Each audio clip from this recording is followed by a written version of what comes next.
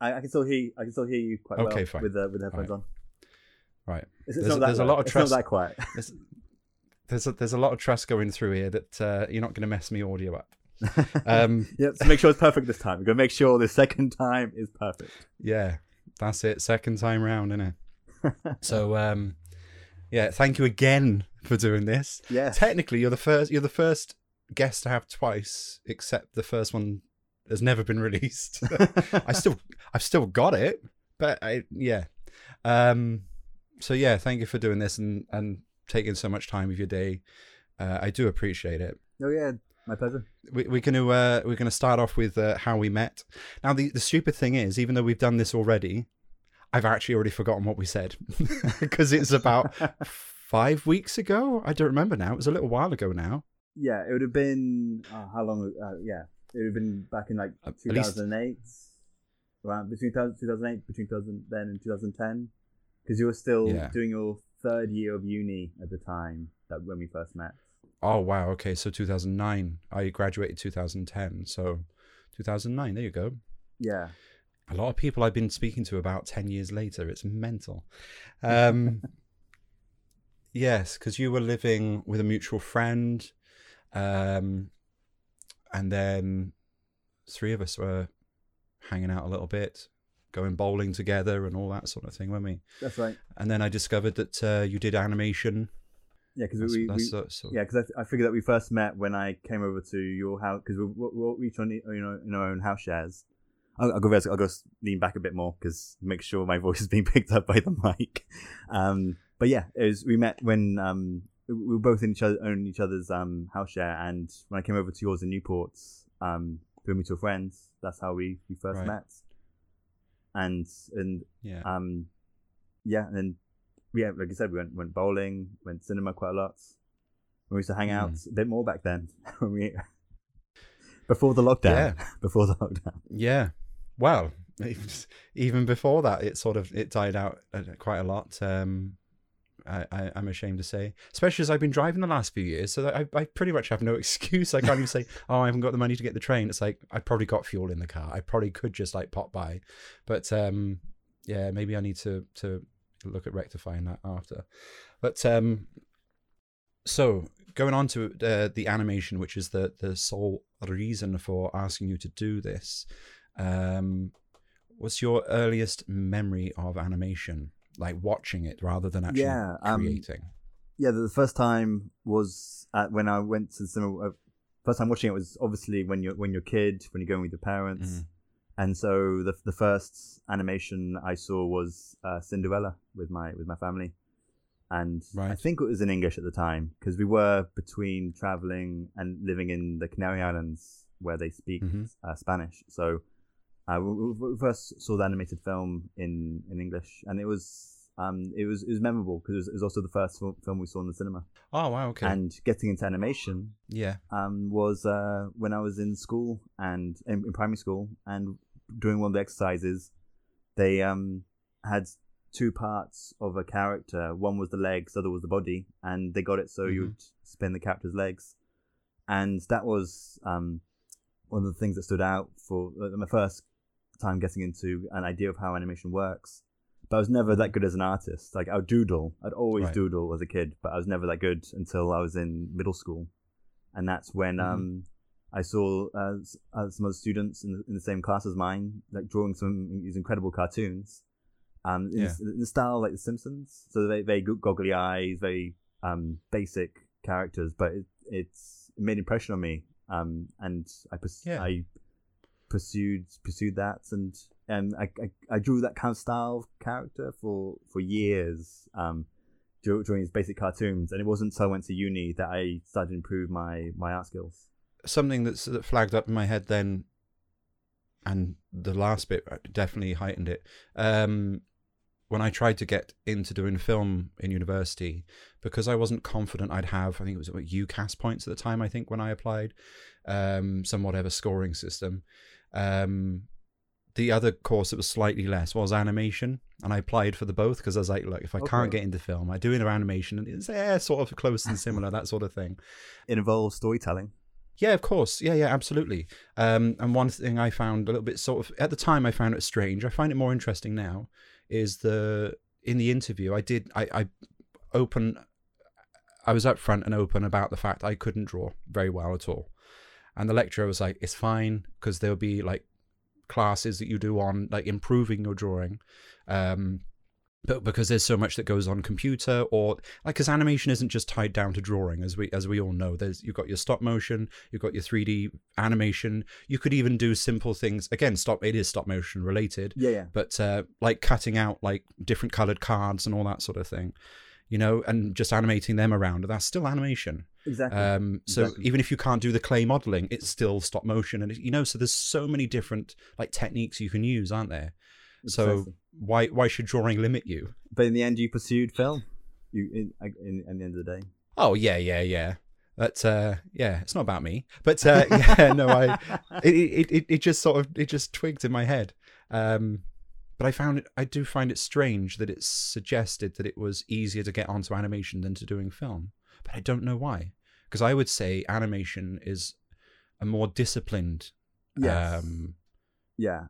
creative skill animation, than film. In a way, is cheaper to make, but also it takes a lot. Like with film, people can film a short film that they need to make on a weekend. But when it comes to animating that, it could take months, depending on the technique you're using, and if it depends on how big your team is. Yeah, you don't have a lot of choice as well. It's not something you can do, I'll just do it in a day to do a 5-minute film. You may be able to maybe hack something together depending on what type of animation, I guess. But yeah, like you say, with actual filming people, if you really wanted to go first take, yeah, that'll do. Yeah, exactly. It just depends whether it's indoors, and also depends on the weather. And that's the only thing that really affects film. Yeah. It's raining, let's do it indoors instead then, Let's like change the story so that it's like meant to be. I don't know. Yeah. Right. So yeah, you had those early memories. I've got listed on here my earliest memories. Is also Disney, because obviously Disney's always been huge in our lifetimes. Oh yeah. And obviously they're getting even bigger now. So I've got Little Mermaid, and then for me, cinema was Toy Story 2, but a big one was Wallace and Gromit. That's one that hit me. Okay. So although I did enjoy the drawn animation, it was the stop motion I think that interested me a lot more. Yeah, Wallace and Gromit definitely made impression as well, because it did incredibly, and it definitely did. It was a global hit. Even America, they name it Wallace and Gromit in the wrong pants rather than in the wrong trousers, because obviously that's the translation over that. So it is incredible animation. Because when the Disney films I got into when I was a kid, was the ones that my parents got me, which was the same Little Mermaid, Pinocchio, Dumbo, and I'm sure there was a couple of others. Bambi. Those were the ones that I probably put on loop, because at the time we had no internet, and there's not much watching TV, so those VHS copies literally were just on loop in the back on the TV. Yeah, we were the same with VHS. Imagine that, a time without internet. I know. It's hard to fathom. And do you know what? What's depressing is I think I was happier then. And I don't think it was because I was a kid. I think generally, things in life it was better because you did go out, you did do things, you did like at school, you'd be like, oh, okay, yeah, we're meeting up after school. Okay, well, I'll see you there at this time. And generally, you were there. We didn't even necessarily have mobile phones when I was young. Yes. I was going to say, we're all glued to our phones now. We're all glued to our laptops. We're all. I mean, the internet is amazing. It, but I am. We are now connecting with people around the world within a second of a button push. So it's hard to imagine life without internet, like you said. Yeah, I mean, my oldest brother lives in America, so I can call him for free via like WhatsApp. That's something that's absolutely crazy. But I could also do a video call, like you say, drop of a button, and how's it going? And it's like, it's the middle of the night, let me go. He doesn't do that. I always check the time first. But yeah, no, it is strange, and I think personally, I don't know how you feel about this, but personally, I feel to an extent creativity has been what's the word? Like, I feel less creative now that I have my phone in my hand and I have so many just other options of just, let's just watch this, let's just do this. Like, I don't necessarily have to think so much, honestly. Yeah. Whereas in college, although there was internet, I didn't have it personally at home. I didn't have a phone I didn't have a phone through college. Other than one to make calls, I think at one point. I think that was just like emergencies though. Pay as you go, so you're not going to waste that. And yeah, I did an awful lot more creatively. And I think now it's just so easy to just like slap on Netflix or whatever it is. I'm not putting down Netflix. I would be lost without you. But exactly. That's part of my personal problem, and I think it's stunting. I don't know if that's the right word. That's the word that keeps coming back to my mind, though. I don't know. I get that. Why it's you feel like you're less creative with when you've got so many like YouTube and other social medias in the background, because distractions as well, aren't they? Like because it takes up so much time, especially with YouTube as well, giving you up to like daily recommendations to watch. There goes another hour, 2 hours of the day. But like when I'm animating, But do like and subscribe. I'll make sure to like and subscribe your channel. Don't worry. Don't click the bell. Don't worry about notifications. Just subscribe. That'll do something for me. That's fine. But I'm the same with animating. Like, and when I do my artwork. But at the moment, it works out for me, because especially when listening to music, because I can leave it. I have it on the background. When it's on TV or on my phone, and I would whilst I'm working away on my laptop on my Cintiq tablet, I would draw on there, whilst on the background I'd have Netflix or something on, just to fill the noise, just to be able to because I'm able to do both at the same time. And at times when it's a really good show or really good movie, I might stop what I'm doing, and then I might be like, okay, I gotta maybe change to something else that's I can actually keep being creative. I actually, strangely enough, I think a lot of people do very similar, even like when it's housework and stuff, music or something in the background. But when I'm editing these, I actually tend to have the music in the one ear, just for like the rough edit. And then when I'm going through like tidying up sound and everything, obviously I'm listening to it. But I tend to have, it's not always, but I tend to have just instrumental stuff. Because if there's too many vocals, and especially if it's a newer song, like, or a song I'm not that familiar with and so new to me, I focus on that rather than what we're talking about. I'm like, no. You're trying to do work, but I kind of need that to keep me going. Just the instrumental playing over and over and over to to sort of help me be creative in such a way. Yeah, exactly. When I'm writing, it's definitely just I just have the music on, and I can't have any movies or shows on. But when it comes to drawing, that's easy. I can still follow what's going on in the story, and it doesn't affect what you're illustrating. But when it comes to when you actually are trying to write a script, you definitely can't have any shows or movies on. Well, I can't. No, well, you're focusing on words, aren't you? So it's exactly. To it, you can't listen to it. Otherwise, you'll end up putting things that you've been watching, the films, in your script when you talking to me, and you're like, what? Exactly. Exactly. One of the most common things in script. Right. So you were saying that you did a bit of animation in school, so like the legs and what have you, like animating them and stuff. So that was your first experience of animation. My first animation was when I was in primary school. It was just a spinning of a character's legs, and there wasn't really any animation involved apart from just seeing that movement happen in front of you. Right. But there's nothing else to do apart from just that simple technique. Spin him. But my actual animation. What was your first actual attempt at animation then? That would have been with plasticine models, and that was literally I thought they were so easy to use, because I'd go to the shops in town, I would model a character, and for 2 days I'd just make the character walk a little. But but because I wasn't, I realized that I wasn't keeping good care of the plasticine, or I should have kept it in a container. But what would happen is that I didn't realize the plasticine dries out, and so basically after 2 days, the model would just not move anymore. So I would have the characters fall to pieces afterwards. Yeah. And eventually I got into where I'd combine stop motion with Paint Shop Pro, where I would have the plasticine model like shoot lasers out of their hands.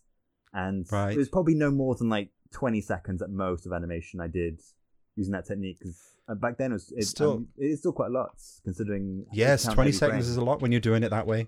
Yeah, and so but because I should have done Lego, because that would have solved all the problems.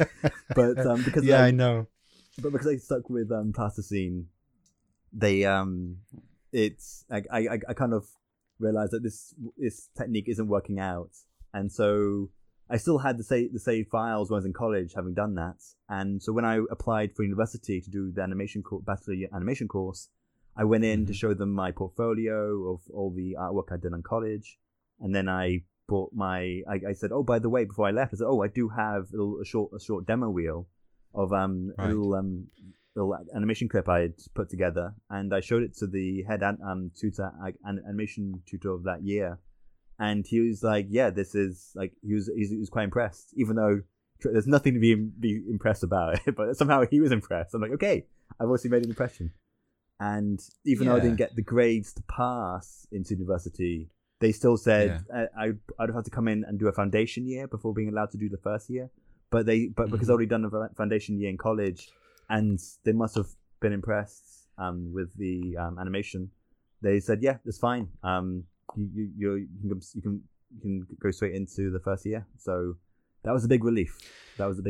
Yeah, I think, again, going back to the relation between film and animation, I think that, again, it's a bit different, because with animation, even though I think a lot as artists, we tend to look at our stuff and go, that's rubbish, it's, I don't want to show anyone it's terrible, and all that sort of thing. And I think that's quite a default thing, and it's very difficult to be either proud or so happy with something to put it out there. I think a lot of the time people just sort of put it out and take a chance, and hopefully someone might like it and not knock me down and make me feel terrible about myself. Not talking from personal experience, but so with animation, I think it's a bit different, because you can see potential in things, and you can see that if someone has actually bothered, say like just a 20-second thing, you can see how consistent someone is with their frame rate, for example. So you can see if they've basically cut corners and gone, so like it walks very well, say it's a character walking, it walks really well, and then the last like 15 to 16 seconds is like bigger gaps, because obviously someone's got bored and they're not as interested. But if they can see the consistency through it, they can go, okay, they've had the patience and they've had the discipline, again, to do that sort of thing, and then they've added this extra layer on, and I think they can appreciate things in a different way. Whereas with film, again, there's less excuses, because someone walking is literally record someone walking. But then you're worrying. Then you think about sound, you think about lighting, you think about color, you think about all these different things. I'm not saying you don't with animation, but if you show like a short film, your standards have to be that little bit higher. That sounds really bad when I put it that way, but they have to be that little bit higher for them to go, okay, no, there's something there. Whereas with animation, although they're different levels, aren't they? I'm now thinking you can't really compare the two. But yeah, it's all about storytelling, composition. I think what I'm trying to say has come out right. It's not like you can be half-assed with animation. I'm not saying that for a second. And if you can, it comes across very quickly, I personally feel. I was with a friend recently, I'm not mentioning names because of what it is, but with a friend recently, we were involved in watching applications for a film festival. It was their project, but they wanted me along just to sort of like talk and go to the house and watch through the videos. And we were going through them, and there were some animations there, and there were some that were becoming lazy, basically. And it was like, and you got to a point where you're going, is that an artistic decision or is that pure laziness? But it came across quite obvious it was lazy, because a little bit later in the film, it was a similar type of animation. I'm desperately trying not to explain it, because otherwise someone will go, that was my film. But like the same type of thing happened, but there was more animation in it. Whereas in the other one, it got so far and then you couldn't see them. It was like dust in the way. I think that tends to suffer especially when if you've got one good animator working together and partnering with another animator who might be weaker, not as good. That might be reason for that lacking. Could be they were trying to meet the deadline for the festival, which again I do understand. so you do sort of like, oh, that'll have to do. But I don't know. But it is. They are. I've already answered my own question. But they are very different disciplines. They are very different disciplines. But in some way, I think I find animation a little bit more interesting because there's so much more work that goes into it. Yeah. Yeah. You know, like when I watched. We'll come on to them now, but. We may as well go straight onto it. So, your award-winning animation. Oh, that one. That one. That one. After Midnight in the Asphalt Jungle. Yes. Do you know what? That one was that. I'm going to have to come back to that because I've already forgotten what I was going to say. Oh no! What were we talking about? Apologies if my voice isn't on the mic all the time. Because I realize when I'm talking like this, I hear myself, but I hear myself better when I'm talking like here. So, okay, that's not a problem. Yeah, well, as long as it sounds okay and it's pretty consistent, because then I can like. I pull the mic slightly more towards me, and it's still balancing quite well. So now, yeah, this is a lot better now. It's a lot better. Okay. Oh, beautiful. Right. Okay. So apologies for the first 20 minutes. That's fine. I can probably tidy that up enough that it's not too bad. So thank you. I appreciate you saying that now rather than right at the end. So take 3. No. Right. So what was I talking about? Midnight in the Asphalt Jungle. Because that's the animation that I did in university. Because our first, it's a 1-year course, so we were asked to come up with like some ideas towards a concept, and then either we work by ourselves or work as a team to create a short animation. But because everyone had their own techniques, even though like I was expecting there to be lots of students, like 20, 30, and when I turned up, there was like 8. And I'm like, phew, that makes presentations a lot easier, because it was like once every week or 2 weeks we have to stand up and give talk to the class and say, okay, this is where I'm at now with the animation, or this is what I'm working on. This is where there's the pros, this is the cons. And so yeah, that and then that's when, after the first few months of working out ideas and concepts, it was the end of the year of that first year of working on the animation project that I came up with the animation, and then it was my brother's the one who helped write it. Stepping back slightly, when you said about the class being about 8 people, again, I think that's something that would definitely help with the smaller class. Not only is there more chance for one-to-one, but I think especially when you have to stand up in front of them, one, it's less intimidating because there's less people, but also it's probably easier to not saying you're going to like everyone, but it's easier to sort of get to know everyone in the class. And I think then you could potentially, obviously not every class is going to be the same, but you could potentially then find it easier to work together or help each other or support each other. Whereas when it's a class of like 45 people, you sort of get missed and lost in that, don't you? And then you stand and it's just so intimidating. To you, it's like 100 odd people, but it's not. Exactly. Because it wasn't until the end of the year course that other students began to realize that they could have actually worked as a team. And that shows you how poorly communicated some of the elements of the course was. That it was a well done course, but there were times that we some people weren't 100% sure about certain things, and especially for the three of the students who were from outside of Europe, who were like 2 of them were from Europe, and so one was from Italy, the other one was from Tenerife, but the guy who was outside was from Colombia. And so, because English isn't their first language, obviously, like people who speak the language are able to take on more of more of the information, and especially the most important information being when the deadline is. And there were times that I told one of the students, like he said, "Oh, don't worry, I got plenty of time. I still got till September." I'm like, "No, it's till July." That you got to have it done by. That's the actual deadline. It was like, oh crap! I didn't realize I got 2 months less. And so there are times that they thanked me for giving them, letting them know. Oh, by the way, this is what's happening. Yeah, I thought you were gonna. I genuinely thought you were gonna then say that they struggled a little bit more with lip syncing with animation.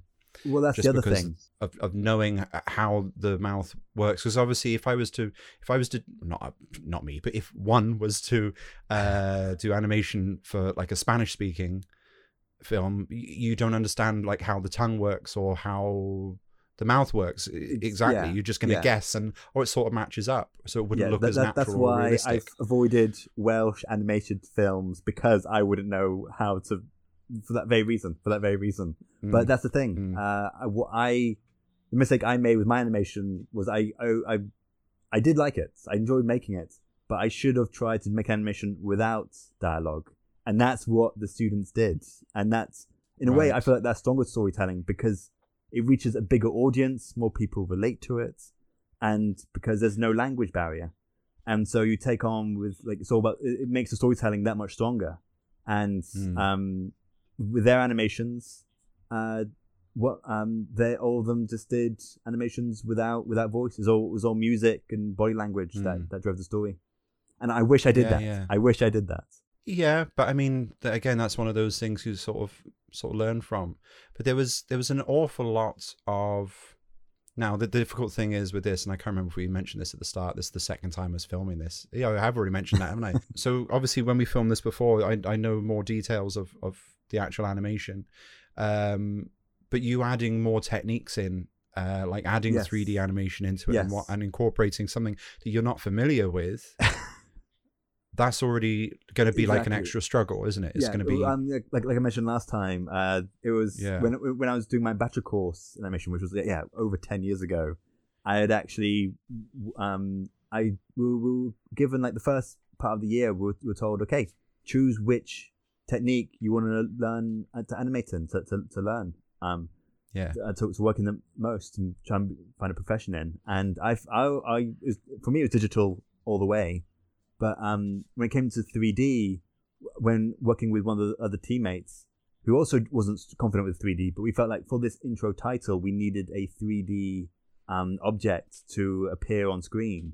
And so we thought, okay, we'll just ask one of the tutors. And bear in mind, it was just a spanner object. It was a simple shape, and we didn't need it to be realistic at all. It was literally, we just wanted the shape, however basic. And the tutor at the time, he didn't know how to create like the 3D object, and we were like, okay, that's fine. We'll just do it in After Effects, and we still got the effect we were after. But I kept thinking, like, how hard. Like, since then, it made me think, okay, doing animation in 3D software is impossible, because if a tutor can't do it, what chance do I have of doing it? So I was scared of ever touching Maya or any 3D software until when I went to the Open Day to do my master course a few years ago. I asked the tutor on Open Day, by the way, I showed him a sample of my animations I've been doing over the years since after my bachelor course. And he was impressed by the animation, and he said, okay, this is all like really good. And he said, yeah, don't worry, you won't have to do any 3D animation. And after once I started the animation course, came up with the idea that I was going to make, which is Asphalt, After Midnight in Asphalt Jungle. And I showed them the pre-production of the storyboards I was going to do. And the tutor said, because I was doing a lot of the animation heavily in a vehicle, he said, okay, you're going to want to make the vehicle in 3D. I'm like, no. I mean, do I have to? I mean, can I find another way? And I was like, no, it's going to be 3D. I'm like, but you said on the Open Day. Okay, never mind. And so, it took a week. I thought, okay, because we had all the computers there, we had the software built in, and I just went straight onto YouTube and then looked up how to make a 3D vehicle in Maya. And I was following that for the first hour, and then realized, okay, I'm struggling here. What I should be doing is searching how to use 3D software first, so I know how they're actually using the software to create what they're creating. Because they get to a point in the video where they're like, oh, just do this and just do this. And you're like, do what? I've never heard of that. What on earth is that thing? Exactly. So going back to what we said about the internet, it's actually also a positive thing. Exactly. Because you can learn from it. Precisely. And even I did most of my animation in TV Paint, and it came out really well. But it wasn't until after university that I said, okay, let's see what animation jobs are out there in 2D. No one is like I didn't see, I probably saw once or twice have I seen people wanting animation in TV Paint. Almost everybody else, it's all Toon Boom and some people wanting it in some other format. And luckily I did attend, I did get a couple of interviews, and even though I didn't get past that initial process, but they did make me realize there are faster, quicker, more efficient ways of animating in 2D that's a lot quicker, and it gets the effects of what I'm after. And I've learned some great techniques from realizing that I can do a lot of the animation just in After Effects. Jumping back with your lovely movie, which I've again already forgotten the actual wording of, which you did for a second. After Midnight in the Asphalt Jungle. Don't worry, I forgot it next second ago too. Do you know what? You've already sent me through the stuff. So as we're talking about it, there's going to be a couple of little clips. Okay. But yeah, I thought that might be the case. So just a second. So you sent me through, didn't you send me through like the rigging of the car or something? I don't remember. It's in a folder. I haven't double checked. Yes, I sent you the screenshots of the vehicle, and then I must have sent you the show reel of what animations I've done. Like the show reel of last year, which has clips from that animation. And yeah, after completing the animation, that I spent like literally every day for the whole summer of 2017, I would just go into university and just work away on animation. And I probably got like 4 minutes of animation done. And once I had it complete, I sent it to just over 50 festivals. So yeah, sent it to quite a few. And you were telling me before you spoke to your lecturer about that. Yes, your lecturer's reaction presentation. To that one. Yeah, because our final presentation we had to because each time the presentations that mattered were the pre-production, production, and post-production of where we were at with the animation process. And once I was in post and once it was completed, I said, okay, I've already sent it to over 50 festivals. It's definitely over 50. And then many got selected, and it won in a few festivals as well. Like one was in Hollywood, so that was neat. That was incredible. But it was your lecturer's reaction of how many that I found quite funny last time, because they were expecting maybe like a handful. Yeah, it was a lot, because when I did animations in the past, there was ones where I only sent it to England and that was it, because it wasn't as I wasn't so sure or confident of where to send the animation to festivals back then. And it wasn't until we went through uni that I realized that one of the students said, "Oh yeah, this is the website you want," and it literally lists all the animation festivals in the world, when the start date is, when the deadlines are, and it's literally a click of the button all through this one website. So it's super easy to send off. And even though when I spent a couple of years working on a animated music video, and that one I was really happy with, but I wish I sent it to festivals, but in the end I just left it on YouTube, thinking, oh yeah, I'll probably get a few thousand views, but because my channel isn't that big, it probably had something like 50 to 100 views. I'm like, oh well, and that's why after finishing the animation, after doing the animation course, I realized perhaps it'd be nice to work on something that an artwork that gets quicker views, quicker feedback, and that's why I've also ventured into doing comic artwork, because that way I'm getting feedback and getting views and getting a small following from doing comics. Okay, well, let's talk about the comics then for a second, because that's something. Well, obviously that's your next thing. I was going to say what's next after your last short animation, but this is presumably something you're pursuing a little bit more than animation at the moment, is it? Or yes, you're still just doing both?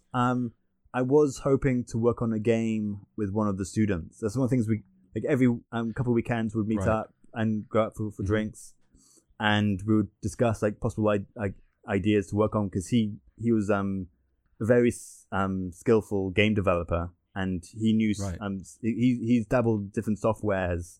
And I knew that if we worked together, we'd be able to create something really something great.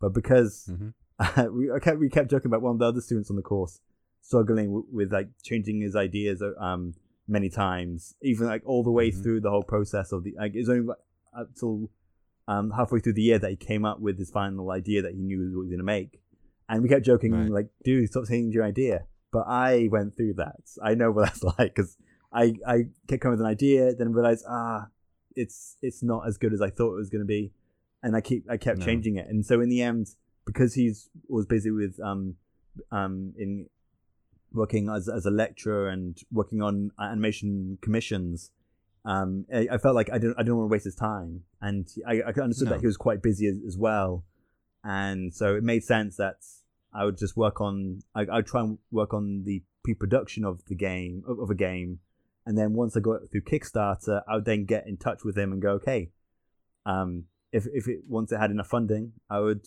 bring him in, and that's still on hold because I'm so busy with I keep juggling all these projects that I'm just going at snail pace. Yeah, well, that's part of the problem in like early startup situations, isn't it? Like you haven't necessarily got the funding to be able to just focus everything on one thing. So people have got to get jobs, and I mean that sounds terrible. Oh, they've got to work, but you've got to get jobs to be able to bring your money in, to be able to actually to do these projects. But then some projects you rely on someone else or a few other people, and then other things you're doing on your own. And then I think your sort of not necessarily interests, but your what's the word? Inspiration not necessarily changes, but you I don't know if you feel the same. I presume you do. I think a lot of artists have to be inspired or feel something to be able to do a project. But like I could be working on something and then sort of it'll die out a little bit, or I fall into a stumbling block and I'm like, I can't do that. Like with yours, it might be a different type of like rigging or a different type of animation. Like that's something I can't do. Do you know what? I'll leave that for now and I'll come back to it. And then you get excited again about this other project. And then that just dies off for a bit, and then you keep jumping about. And I think that's quite a common thing for a lot of artists to sort of have so many different things to be going at the same time. And they're all at different levels, all at different stages. And then this could influence your idea of how to do it on another project. And then you go, oh, but if I do that there, I'm going to have to start all over again, or I'm going to have to, it just so many different things come up. And I would say no idea is a bad idea, but I don't know at this point. But it depends on the game. When it comes to games, you want to appeal to an audience, and the problem with one of the ideas was that it was a neat concept where you had a character who was schizophrenic who would talk to objects that would talk back to them, but other people think that she's crazy, even though she's solving cases by talking to. But the problem was that there was no direction of who the game was aimed at. Well, not who the game was aimed at, but what the age range was, because it dealt with the main character talking to objects that looked like they were appealed to the younger audience because of their big goggly eyes, but at the same time they were dealing with solving crime scenes. So there was the subject matter wasn't. There was a contradiction there, and that's why I knew it was best to step away from the project, knowing that this wasn't going to appeal to many people, because people wouldn't know who it was, what age, or what people were it was aimed for. So that's why I had to step away from it. Yeah, it's hard to say, isn't it? I mean, you can always think that. I'm not saying you're wrong. I don't know, but it's hard to say because you think, oh, this won't work or this will work or whatever. But things, I never thought I would ever see the day when you had things like Minecraft and Roblox. Which the concept is so basic. Like let's go with Minecraft in particular, and I'm not picking on them. I don't like them. No, I'm joking. But it is blocky. That's basically what it is. So if you were to play, not all kids, I think my kids would find it actually quite amazing. But if you were to play like an old Mario to them, like the side scrolling, and it's 8-bit type or 16 or whatever, like a very low thing, and play it to them, there would be a number of kids out there that go, "Oh, this is naff, it's rubbish, and it's blah, blah, blah, blah," because they're playing at the age of like 7. They're playing things like GTA 5, and I know they are because through what's going down, I've had a little bit of a situation where not every day, and it's genuinely not every day, but there've been a few days where I've gone on online, GTA Online, and I'm hearing kids like shouting in my ear, like whatever it might be, and I'm like, "What are you doing on here? You shouldn't be here." And then when they've like back chatted a little bit, like I haven't been talking to them, but they've been like just like mocking you over the thing. Not just me personally, but the people in the experience, if you want to call it that. I've been so tempted to just put on the microphone and tell them to, and I'm like, yeah, but that doesn't make you any better. So just leave it, or take the earphone out. You'll be fine. You don't have to hear them. But then to go on to things like Minecraft, I would never have guessed that would work, because it's so blocky. It's so very simple and very basic. I mean, it's not a bad thing, obviously, because it obviously worked. But I never would have gone, yeah, that would be a good concept. But no, exactly. It went and picked up. So you never really know what's going to work. So in some ways, I'm not suggesting you do this because I don't know, but in some ways you're sort of better off just seeing a project through and seeing what happens. But when it comes to a game, it's very different, or animation. It's so time consuming. You have got to sort of have a good idea before, haven't you? Yeah. Because again, you go back to film, you film it, you make it, you put it out there. So what? We lost a few days. Animation or gaming, how many months or years have you lost? It's a very intense thing, because obviously you're doing it in your downtime, because you're not, it's like, say, if you're funded and you're doing it a full-time job, then you can improve it and you could do it a bit quicker. The irony is that the fastest animation I did was in 2 weeks, and that has the most views on my YouTube channel. And as you remember from last time, that was thanks to yourself. Was it? Unless I've actually already forgotten. You have forgotten. So yeah, you told me. Yes, no, I do remember. There was it was a competition, wasn't it? Is what? It was a competition, wasn't it? This one. That's the one. Yeah. Yeah, because you told me on Messenger. I was like, "Oh, Will, here's a link. You may want to check this out." And I thought, there's no harm in entering. And I thought, okay, maybe the competition would be in like 6 months' time. And then I realized, it's less than a month. And so I quickly put something together. Thought, okay, this will do. Sent it, and then I thought maybe I'll do well in the running, thinking that maybe. But I thought the competition would still be tough, because I was almost certain there'll be hundreds, if not thousands, of other people entering their animations. But luckily, the animations that were being entered in were mostly by a younger audience, because animation style was a lot more basic, and so I made it into the top 10 animations that Eddie Izzard chose as part of his stand-up when he was when he was doing his stand-up in amphitheater in Hollywood Bowl. So was America. It actually a competition with Eddie Izzard on his website? Yeah, was it through Eddie Izzard? Like he announced it on his YouTube channel and said the animations will screen before he goes up on stage. And so my animation was screened at 2 of his events, as well as 9 other people's. And it was handpicked by Eddie Izzard as well. So I was like, amazing. I hadn't realized quite the scale of what the outcome was. Yeah. And I also very unlikely saw what time the deadline was. And if I did, I probably went, it's plenty of time, because I was an idiot and didn't understand animation as quite to the extent I do now. I thought more people would enter, but they didn't. Like, there was the entry level, the one that many people entering, so it wasn't that hard to do well on. Well, the thing is, I think that would be even more intimidating. I mean, I'm glad it didn't like make you struggle, but I think for a lot of people that are like huge fans and they see it and they say, I sort of dabble in engineering, animating. I think they would find that really intimidating. They go, but what if he doesn't like it? Again, so many people have anxiety and so many people have sort of things to crush them.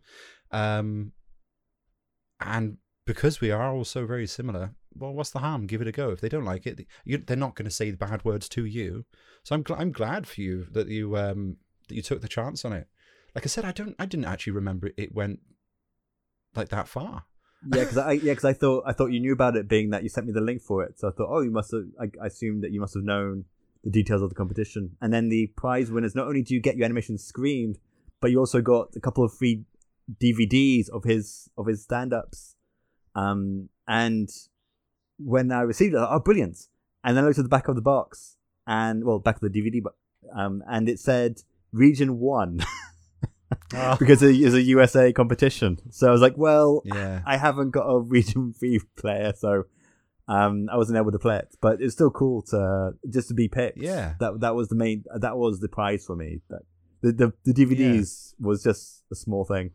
The actual animation, I assume you got it on YouTube somewhere. Yeah. So my YouTube channel is the Cake I'll or have to Death. put a link in the description. I'll send you the link after. Yeah, that sounds good. I know I would have seen it before, and I probably would have seen it maybe a couple of times. But again, time flies by. I see so much, and I forget so much. Clearly, there's already stuff we're talking about. I'm like, I forgot that, and it was like a month ago.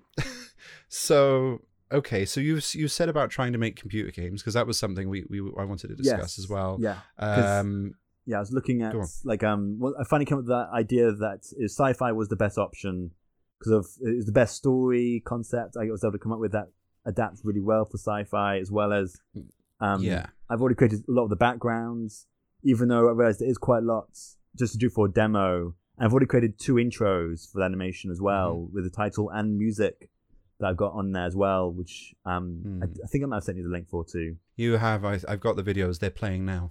Nice. So that one is I got it all set up. The backgrounds are created, and I was going to create a longer, 20-minute demo, but because I'm just on my own creating this, I felt like if I did at least give them like the concept of how the demo starts. You got the intro. You got 2 intro titles, and then you can have little playable bits where you got the character who starts off in the apartment of their where they live, and just have that be the first part of the playable demo. That at least get the audience idea of how the game works, the concept, and that way that can be at least be a teaser for I can then use Kickstarter for the crowdfund, and then see what happens with it. But at the moment, once I created everything of the elements, the characters, I got plenty of screenshots to show.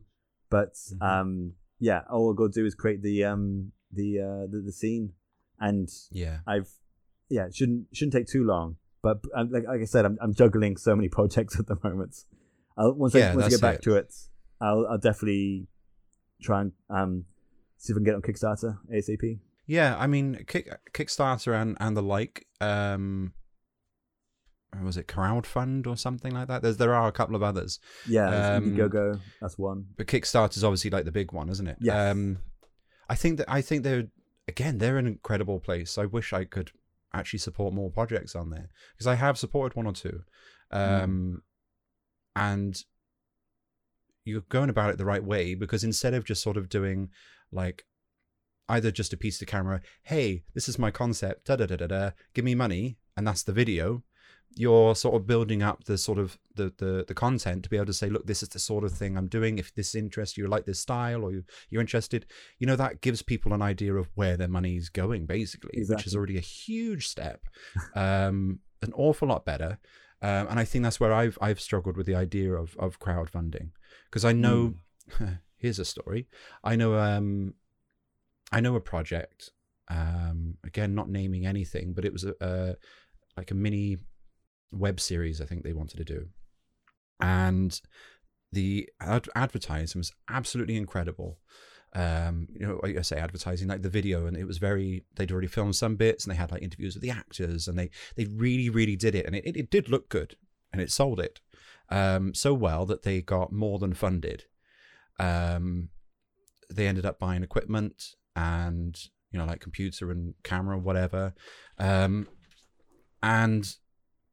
then something fell through. I forget what, but again, it's probably best I don't, even if I did remember, like, because it would pin it to a specific project. But something fell through and they ended up not doing it, but the money had already gone ahead.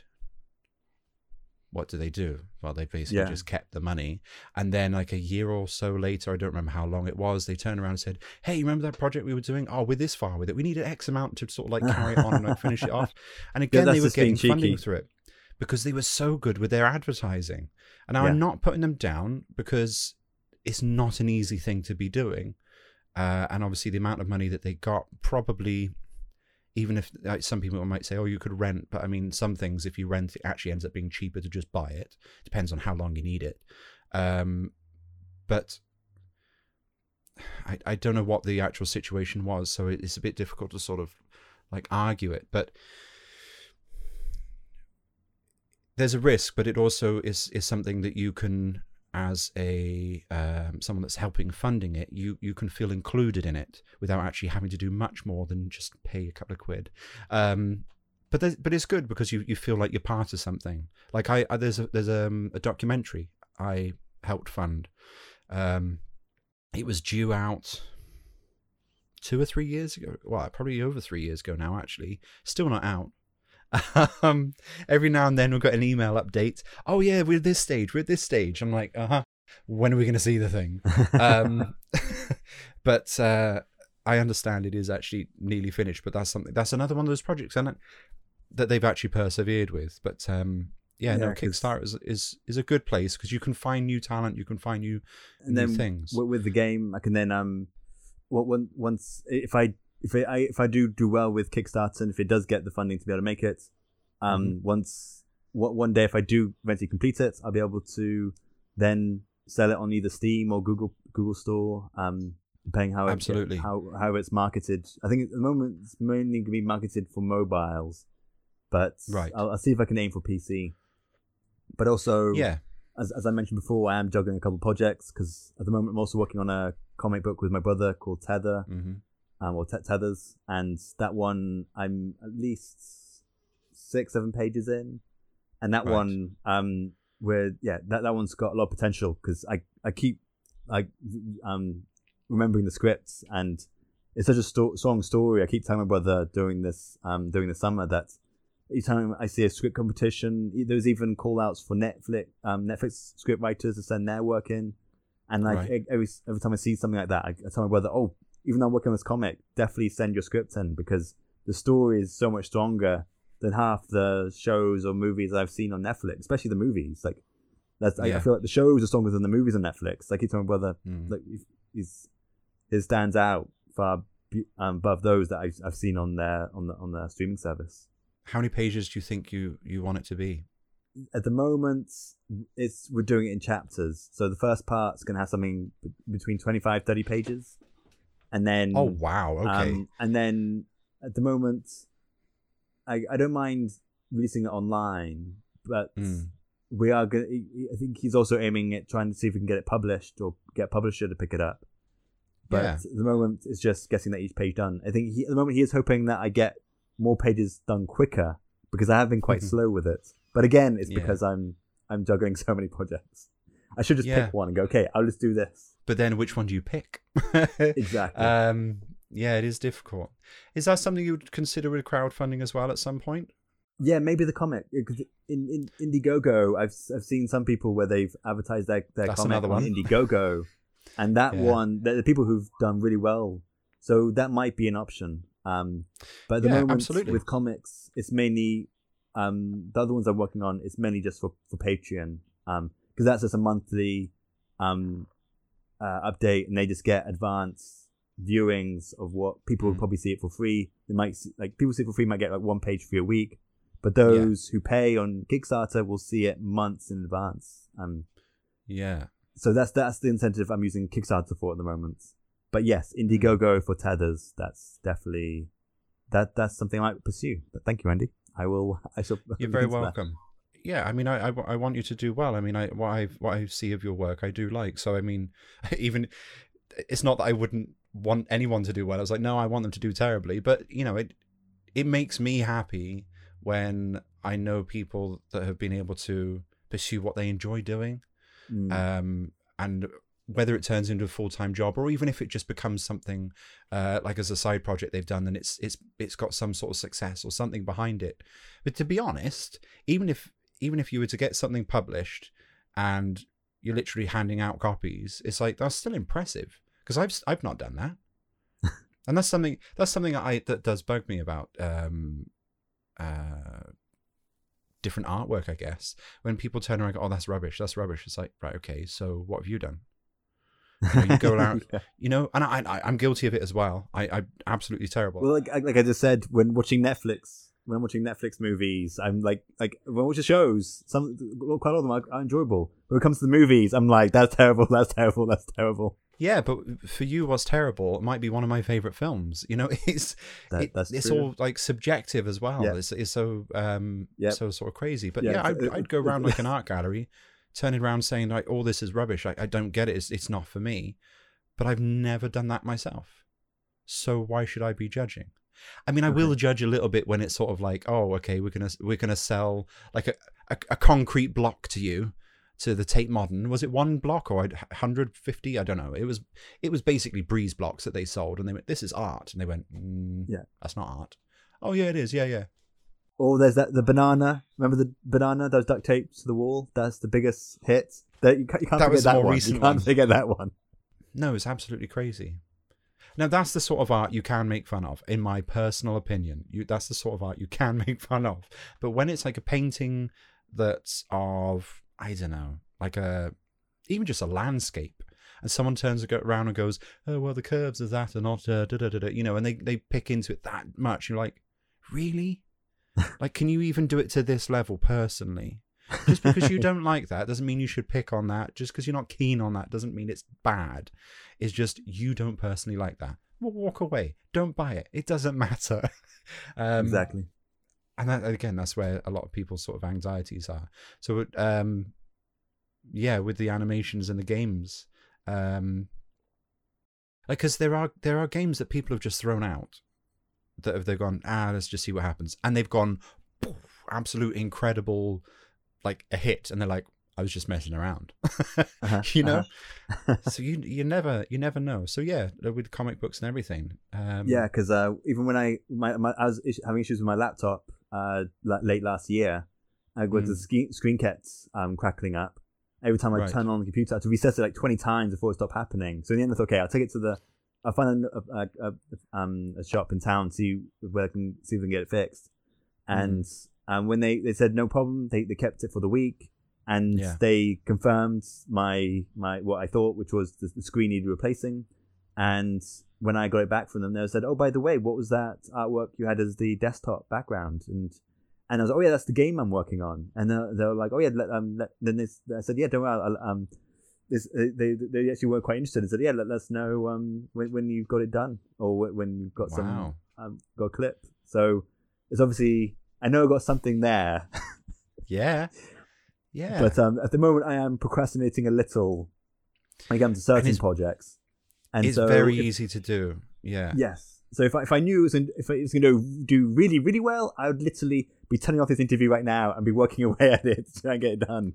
But because you don't know how well a project or something you're working on is going to be perceived, it's like you just go. I'm just jumping from one project to the other and just I love coming with ideas. Yeah. Like when it comes to working on anything, comic, game, animation, it's always the ideas. I love coming up with the concepts.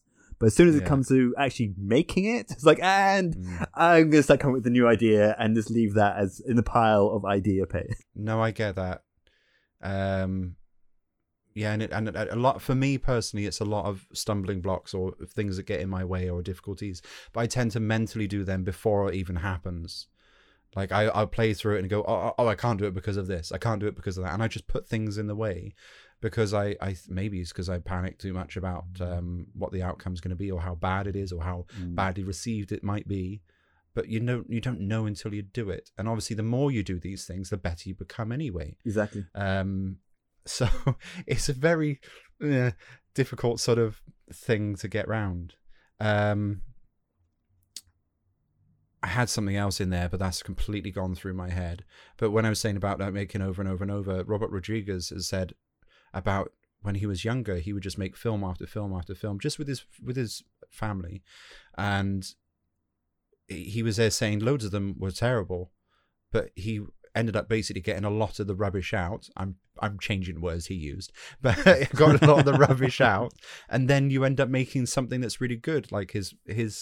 El Mariachi ended up doing like really well, and then that got him to get funding to sort of remake / sequel Desperado and get Steps On, and then he's in my personal eyes, one of the biggest names. To some people, they may not have heard of him, but they've definitely heard of his work. Yeah, but to get to the level they are, but you don't get there without going over and over. Yeah, because I'm glad I've actually got the time to actually be pursuing and looking into this as a possible career, and trying to make things happen. Because when at the time I was, after leaving university, I was just working part-time jobs and then almost full-time hours working in the hospitality service. And it wasn't until my family mentioned, oh, by the way, here's a website link for perhaps maybe looking into doing a master's course in animation and trying to make see whether I can make my career happen again. Yeah. And see whether there's an avenue to pursue there. And so if it was them showing me that link, I wouldn't have gone back. I wouldn't have left the night working nights. So if it wasn't for that, I probably still be working in that job. It paid the bills, but I wasn't a fan of the job. But I'd probably still be there. But so yeah. And then not only that, but ironically, at the same time that if I wasn't for my family doing that, if it wasn't for Brexit, one of the foreign students from Colombia wouldn't have traveled all the way out here to do the course because our pound currency fell, which meant that he could afford to travel over and actually do the year course. So in a way, there is a silver lining when it comes to Brexit. There's a silver lining. For some people, yeah. Would you? I'm not saying that it's necessarily a bad course if you say no, but is a master's course something you think you might recommend to people as a general? And it's quite difficult because obviously you've only got your personal experience, but do you think it's generally a good idea for people to, if they're sort of stuck and they want to try and get back into it? Like for myself, if I wanted to go, do you know what, I want to do a master's in film, is it something you would recommend, or is it something that if I hadn't done the master's, I wouldn't have pursued learning new techniques, using new softwares.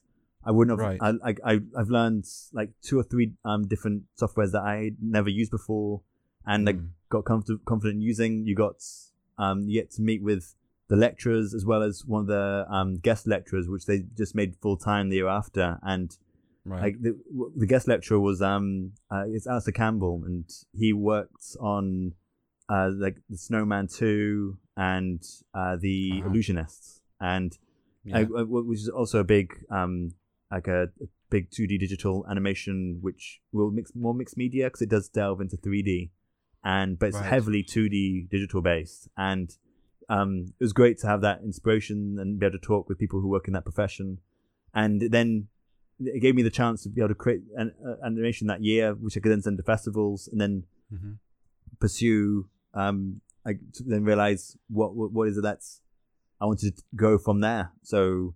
But then saying that, there were like half the students were doing animation. What I didn't mention before was that the other half of the students weren't, even though it's an animation master course, turns out you're allowed to just not do animation, because some of them they're using the course to boost their career into where they wanted to take their career. So for some of them, it was just storyboards, which because they want to be storyboard artists for animation companies or animation projects. So they just did storyboards and that was it. Whilst others, one person did just did heavily like children book illustrations, and then somebody else did comics. And so everyone did a completely, even though there was 8 students, not one person did anything the same. We all did something completely different from each other. And that was quite surprising. And everyone was so every one of their work was incredible. Like you can tell that everyone had potential to take their careers to do really well with their career. Yeah. Again, actually, that's something that sparked in my head, is the fact that doing a master's isn't, I don't think for most people, I don't know what to do. I'll just do my master's. I think a lot of the time with a master's, it's like, no, this is what I want to do. And they're probably more focused and more sort of have that goal of this is my intention of what I want to do after I've completed this master's. Because I'm speaking for myself, and I got the feeling when I was doing it, a few others were similar. I didn't know what I wanted to do. So I went from school into college, and then went from college into university. And when I went to college, my original intention was to do music rather than, because that was what I was, my biggest interest at the time. And I was told for the course I wanted to get onto, I had to be like a minimum of grade 5. It goes up to like grade 8 in music, different like qualification levels. You have to be a minimum of grade 5 on an instrument. And that just instantly put me off, because I was like, I've never taken any grades. And grade 5 is not obviously medium. It's slightly above medium, being closer to 8 than 4 is. So yeah, that sort of like stopped me, and I went, I'm not going to do it. So that's when I looked into doing media and film, and sort of, okay, this is interesting. I later discovered that one of my friends got onto the course I wanted to, and he didn't have grades either. I was like, what? I thought that was a standard thing you had to have. That's what they told us on the open day. And it would have been a very different path for me. But again, I know I've mentioned this in other episodes. Whether people have seen it or not, I don't know. But like, I felt more creative in college because a lot more of those people wanted to be there. Because I don't know, it's a very strange thing. It's sort of like going from school to college. You go to college, you've got a certain amount of people like myself that go to college because they don't know what to do. Then you have got other people that are doing it because they've got a goal that they want to go to, and that's something you don't get taught in school. They do now teach media studies and other things, but we didn't have that back then. So that was our first opportunity for it. And then like more in depth of music, or more in depth of whatever subject it might be, like geography. Boring. Anyway, so I love discussing coastal lines. Then when you went on to university, again, I was one of those very few that, again, I sort of like, going along because I don't know what to do, or I don't know, And I'd already studied, media. So what you're going to do with that? Not anything really, in the nicest way. And I didn't go on to like a master's in film because, one, that's money, but it's also like, what's the point? Whereas now, I like to think I'm slightly more mature. It's something maybe I'd consider because I'd have more of a focus on it. I'm not saying I wasn't focused in university, but when other people were sort of like, that'll do, and it sort of makes you, really? And like I said before, it was like a class of like 45 or whatever it was, somewhere around that. It was so big that you were sort of lost in there. And then when it came to your time to do your presentation at the front, the lecturer was already fed up because we've been doing it for an hour and a half. And they're like, no, that won't work. And they were very dismissive of your idea rather than going, okay, so how are you going to, like the idea that always comes back to my mind. We had it on the last episode when I was talking with Adam. I was saying about a film that we did with Sai, where he was dressed up as a clown and he was looking in the mirror of himself, and it was a surrealist film, and in the mirror he was himself, and then gets in the bath, and the idea is like he's like trapped and struggling, and watch the film anyway. So so the simple concept of he looks in the mirror and it's all in one shot, and it's the same actor, so it's not like someone like a double like standing the other side of the mirror like pretending hand to hand, that type thing. It was it was a very simple thing to do. Basically, it's like, we're going to film the two, make sure the camera stays in the same spot. At the time, I didn't realize that lighting had to stay. I didn't think about lighting having to stay exactly the same, and because we used natural light as well as the light in the bathroom, when we filmed the two of them, the light was slightly different, so you couldn't just do like a split screen, which was what my original idea was. We framed him over enough so that we could literally just do a split down the middle, and it would be seamless because it's identical, the framing and lighting and everything. But it wasn't. So we had to change it a bit. But the lecturer's reaction, probably because they were tired and fed up and they've never done it themselves, they turn around, that wouldn't work. Yes, it will. no. We haven't got the technology to do that. What do you mean the technology to do that? It's literally like put the two over. The one gets cropped, and what are you on about? Yeah, you can do that in Premiere Pro. You can just edit it in Premiere Pro. That's that's the most basic editing. Well, we were using Premiere, and so it's not like, oh no, that's a lie. Sorry, Premiere was college. We were using Avid, so which was the factory standard. Wow, was the industry standard. I think it's sort of dices between that and Final Cut and Premiere now. I think it's sort of a battle between the three as far as I understand. But at the time, Avid was like one of it was like the thing basically. So we were using the technology that was more than capable of doing a simple cut down the middle of 2 frames. And they're like, no, it wouldn't work. Because they'd never done it before. They were like, I don't understand how that would work. I've never done it. Well, the problem is you're not an editor, so you probably don't know that's a very simple thing. It's not like you were asking to make a massive CGI effect Yeah, scene. exactly. The effects of what you'd see on Marvel. It's like, okay, I want to do something that's bigger and better than Marvel. It's like, yeah, that's not happening. Yeah. But yours are such a simple edits. Like we're gonna remake Lord of the Rings, and we're gonna make this 12-foot guy the dwarf, and we're gonna do it on a $10 budget. Absolutely done. Feasible. But yeah, well, my very long-winded way of getting to this was the master's bit. Now I think, because presumably you had at least a few years gap between graduating university and doing your master's. Yeah, like a decade, almost a decade. Well, there you go. So you were, again, you would have been more mature, because that's generally what happens, whether people are like it or not. But life experiences, your experiences with you doing your projects and learning from mistakes or failures, or however you want to name them, it gives you a different frame of mind. And obviously you've had a bit of a break from the classroom like setting. Exactly. So going back to it, you're more focused on it. You're more like, you know what, this is something I want to do. It's not a cheap thing to do as well. So it's like, I'm not just doing this for and giggles. See, exactly. Didn't say it. Well, that's why I've been focused also on doing the comics, because it's a quicker turnaround, as well as also doing, like, it's almost a hobby in a way, but it's also like doing as we talked before, doing background extra work on like TV shows. So that's where also I was going next. A career in seeing what like acting potentials there are, because you can go from background to walk on. And the first couple of years when I was doing agency work, I was more often just on Casualty. Not that it's a bad thing, just saying that's the easiest, quickest job I'd normally get when it came to signing on. Every time I signed on, okay, within like every couple 2-3 months, okay, here's your we need you to do Casualty this day. Are you free? And a lot of the time that was always the jobs I get. And then it wasn't until last year that I suddenly started getting, like, all of a sudden during the summer, I go from just getting one job every several months for one production to suddenly it went crazy. I was getting jobs like being sent almost every day. It was crazy. And then sadly, then the lockdown happened, and then all that's gone.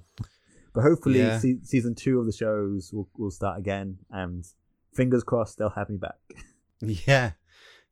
Like I said, that's the next step I was going to go on to, was your extra work or background artist. Yes. Don't some people don't like the name extra work, but let's be honest, it's extra. You're extra. You just anyway. I get that. Although after lockdown, it's allegedly going to be thinning out a little bit. I don't quite know what they're going to do with that. You know, with your distancing on filming, because exactly, we both know. I mean, I've not been involved in too many like big productions. In fact, only one. And that was actually an advert, so that's not even. But anyway, we both know that like working on certain sets can be quite an intimate thing anyway. And to make it look believable, that's what the background artists are for. You just stick a couple over there, there. Okay, it's believable that this is actually a real life situation that we're filming. Whereas if you take them out, that's weird. Why are they the only two actors in the whole of this like shopping mall? That makes no sense. Is it after hours? What's going on? It's like, no, you need to have a couple of people just walking around with bags in their hands and talking or whatever they might be doing. Kids playing on skateboards and everything. You need that sort of thing. I think when you start watching the TV shows now, you're gonna the next couple of months when those episodes start airing, you're gonna see a lot of background actors stood meters apart from each other now. You're not gonna see them as, like you said, as intimate, as close. Everyone's gonna be far apart. They're like, hey, one person be over that side of the field, you stand over that side of the fields. Okay, let's get rolling. I wonder if what some of them will end up doing is like going tighter on the shots. So like instead of like filming like here. Yes. Oh, let's see, you film it on that. Yeah, I was trying to line it up on my camera. So instead of like filming like here, they'll end up going, all right, let's go like this. And then there's a little person in the background there, just make, there's something going on, And I hope they don't do that because that's going to look terrible. But I'm not saying, forget that what's going on and the fact that there's risk. I understand that. I'm not saying for a second we should just ignore it, but to be realistic, to make something look good, because it's meant to be entertaining, it's meant to take you out of. Although, have you found, this? What's interesting is we didn't actually discuss this last time, but have you found watching things now, every now and then your brain goes, oh, wouldn't be able to do that now. Wouldn't be able to. It's sort of like a little bit weird. Like when it first happened, I found it strange, even just seeing people hugging on a film or on a TV show. But I don't know, just some of like the closeness. Like if it's something like based in like New York or the hustle and bustle type thing, you're like, well, that's mental. Like you wouldn't be able to, Have you found that, or is it just me? No, you haven't. There's too long a pause. I think I've noticed. I've noticed supporting a background, like supporting artists more now on what they're doing in the background, and then, but apart from that, and then seeing like, especially when it comes to certain TV shows, I probably because I was on what was the show called? Was it Sherlock? I'm gonna go blank here. Was it Merlin? Oh yeah. Okay, those were my first two. The very first year I did any background artist work, and that was incredible. Doing for those to be the first two, even though it was the ones I got that year, it was amazing to be on. Because I didn't, when it came to Sherlock, I did not expect to see the main actors on set. I thought, okay, it's one day. We had to be there early in the morning, so we expected to be there the whole day. Because normally they when it comes to that kind of work, that you expected to be there from morning till night. But once we arrived on set, I was thinking, okay, maybe I might see somebody I might recognize, but we'll see what happens. And there was Benjamin Cumberbatch and Martin Freeman in the City Hall Museum, pretending it's an art gallery. I'm like, okay, I get a big smile on my face. I'm like, okay, this is amazing.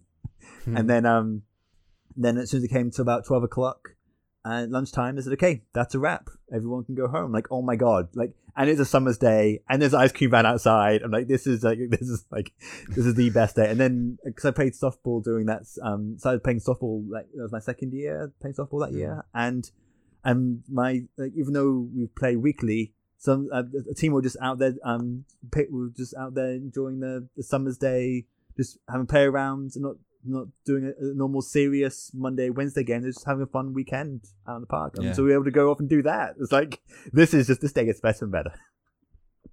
So that was a great first experience. Yeah, I couldn't imagine. No. Because again, it's a very different environment. It's not like when you see them on stage or whatever performing, which I did. Benedict Cumberbatch went on when I saw David Gilmour live. He came on to sing like the verse of Comfortably Numb right at the end of the whole show, which David Bowie's done previously in the Royal Albert Hall, which is where I was. And it was like, whoa, what? It was like a crazy sort of thing. But that's a very different experience to being on a set with someone, especially as it's very limited how many people are. It's not loads of people getting over them, hey, Benedict or Martin or whatever, like going crazy. I mean, they're thinking it, but they're not doing it, hopefully. So you're almost seeing them in a very different light and almost in some strange way, almost a little bit more personal, presumably, because between takes, they are themselves. And I'm not saying that you're going to be there staring, but you couldn't, I don't think one could help stopping themselves, observe every now and then. Yeah, I definitely glanced over many times to see how they were between takes, and doing the takes itself, and they were focused. Yeah. They were both really focused, and they They're I'm sure professionals. every actor is different, but they were focused on the roles. And like you mentioned, when it comes to now watching shows and movies back, how do I see things differently now? And I now remember the name of the show. It's Trial of Kristen Keeler, which they filmed early last year, and it aired late. I think it was like around autumn, and it was I watching some of those episodes back. I now start spotting other background actors I've been on set with, because I've having done so much background artist work last year. I got to know over 100 different people. So now when it comes to doing any background work or watching TV shows, I now recognize nearly everybody. Like so many people who are in the background, like, oh yeah, he's that guy. Or I recognize the background artists more than the actors now. That does take you out of it a little bit, because I do remember spotting you. I don't remember if I spotted. Was Cy involved in Sherlock as well? It could have been me then. I know I definitely saw you. I couldn't remember if I'd seen both of you at some point, but Yeah, I know that sort of took me out because I'd forgotten. I know you'd put something up on Facebook, but I'd completely forgotten. And then it happened. It's like, whoa, right, wind that back, wind that back. Yeah, because you could see my face, but do you think you could see his? So my picture was on Facebook. Having shared it. I mean, you wouldn't who wouldn't share it on Facebook when you got a screenshot of just the main two actors and you in the middle? I mean, sure, all background supporting artists were always a blur, but it's like, okay, this is the best blurry shot of me I could ever ask for. So this will do. Yeah, no, I absolutely, I would be as well, and I'd be proud of it, and it is something to be proud of, even though you're just paid for work, but still it's impressive. It's still cool, and that's something that's going to go down in history, as strange as that might seem. And it is kind of a bit strange. I think one of my first supporting artist work was also with you, as you mentioned before, on that music video, the racehorses, and it was called Cake, wasn't it?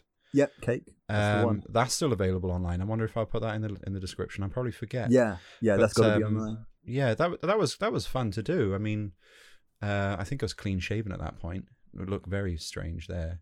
But yeah, that was another reason. That was a strange one because. Sorry, go on. I mean, I was just going to say that's why I had to that was years ago, over half a decade ago that we did all that, and at the time I didn't after doing that 1 year of extra work, I took time out to work almost full time doing hospitality service, working many nights, so I hardly had any time, let alone be wide awake to be doing that kind of work again. So I'm glad to be able to step away from that and have the free time to get back into it. And last year was amazing because I had so much work during the summer, more than I normally ever get. Because it ended up being like a regular role amongst 100 other back. I wasn't the only one. There's like a good 80, 100 of us. Yeah. It was great to be selected with them. Yeah. I was going to say about the Cake shoot. One thing, I mean, I know there's one thing I kept trying to make you laugh and other people that would crack up and ruin a take, which is not professional. Yep, I was one of them. But I couldn't help myself. And I think that's an insecurity thing. It's sort of like, hey, let's just, because I don't know about other people, but I know that if I'm feeling down or depressed or like unhappy or whatever it might be, not always, but if I can make someone else laugh, that's not just to make them happy. It's a very selfish thing, because if they laugh, then that'll make me laugh or make me happy.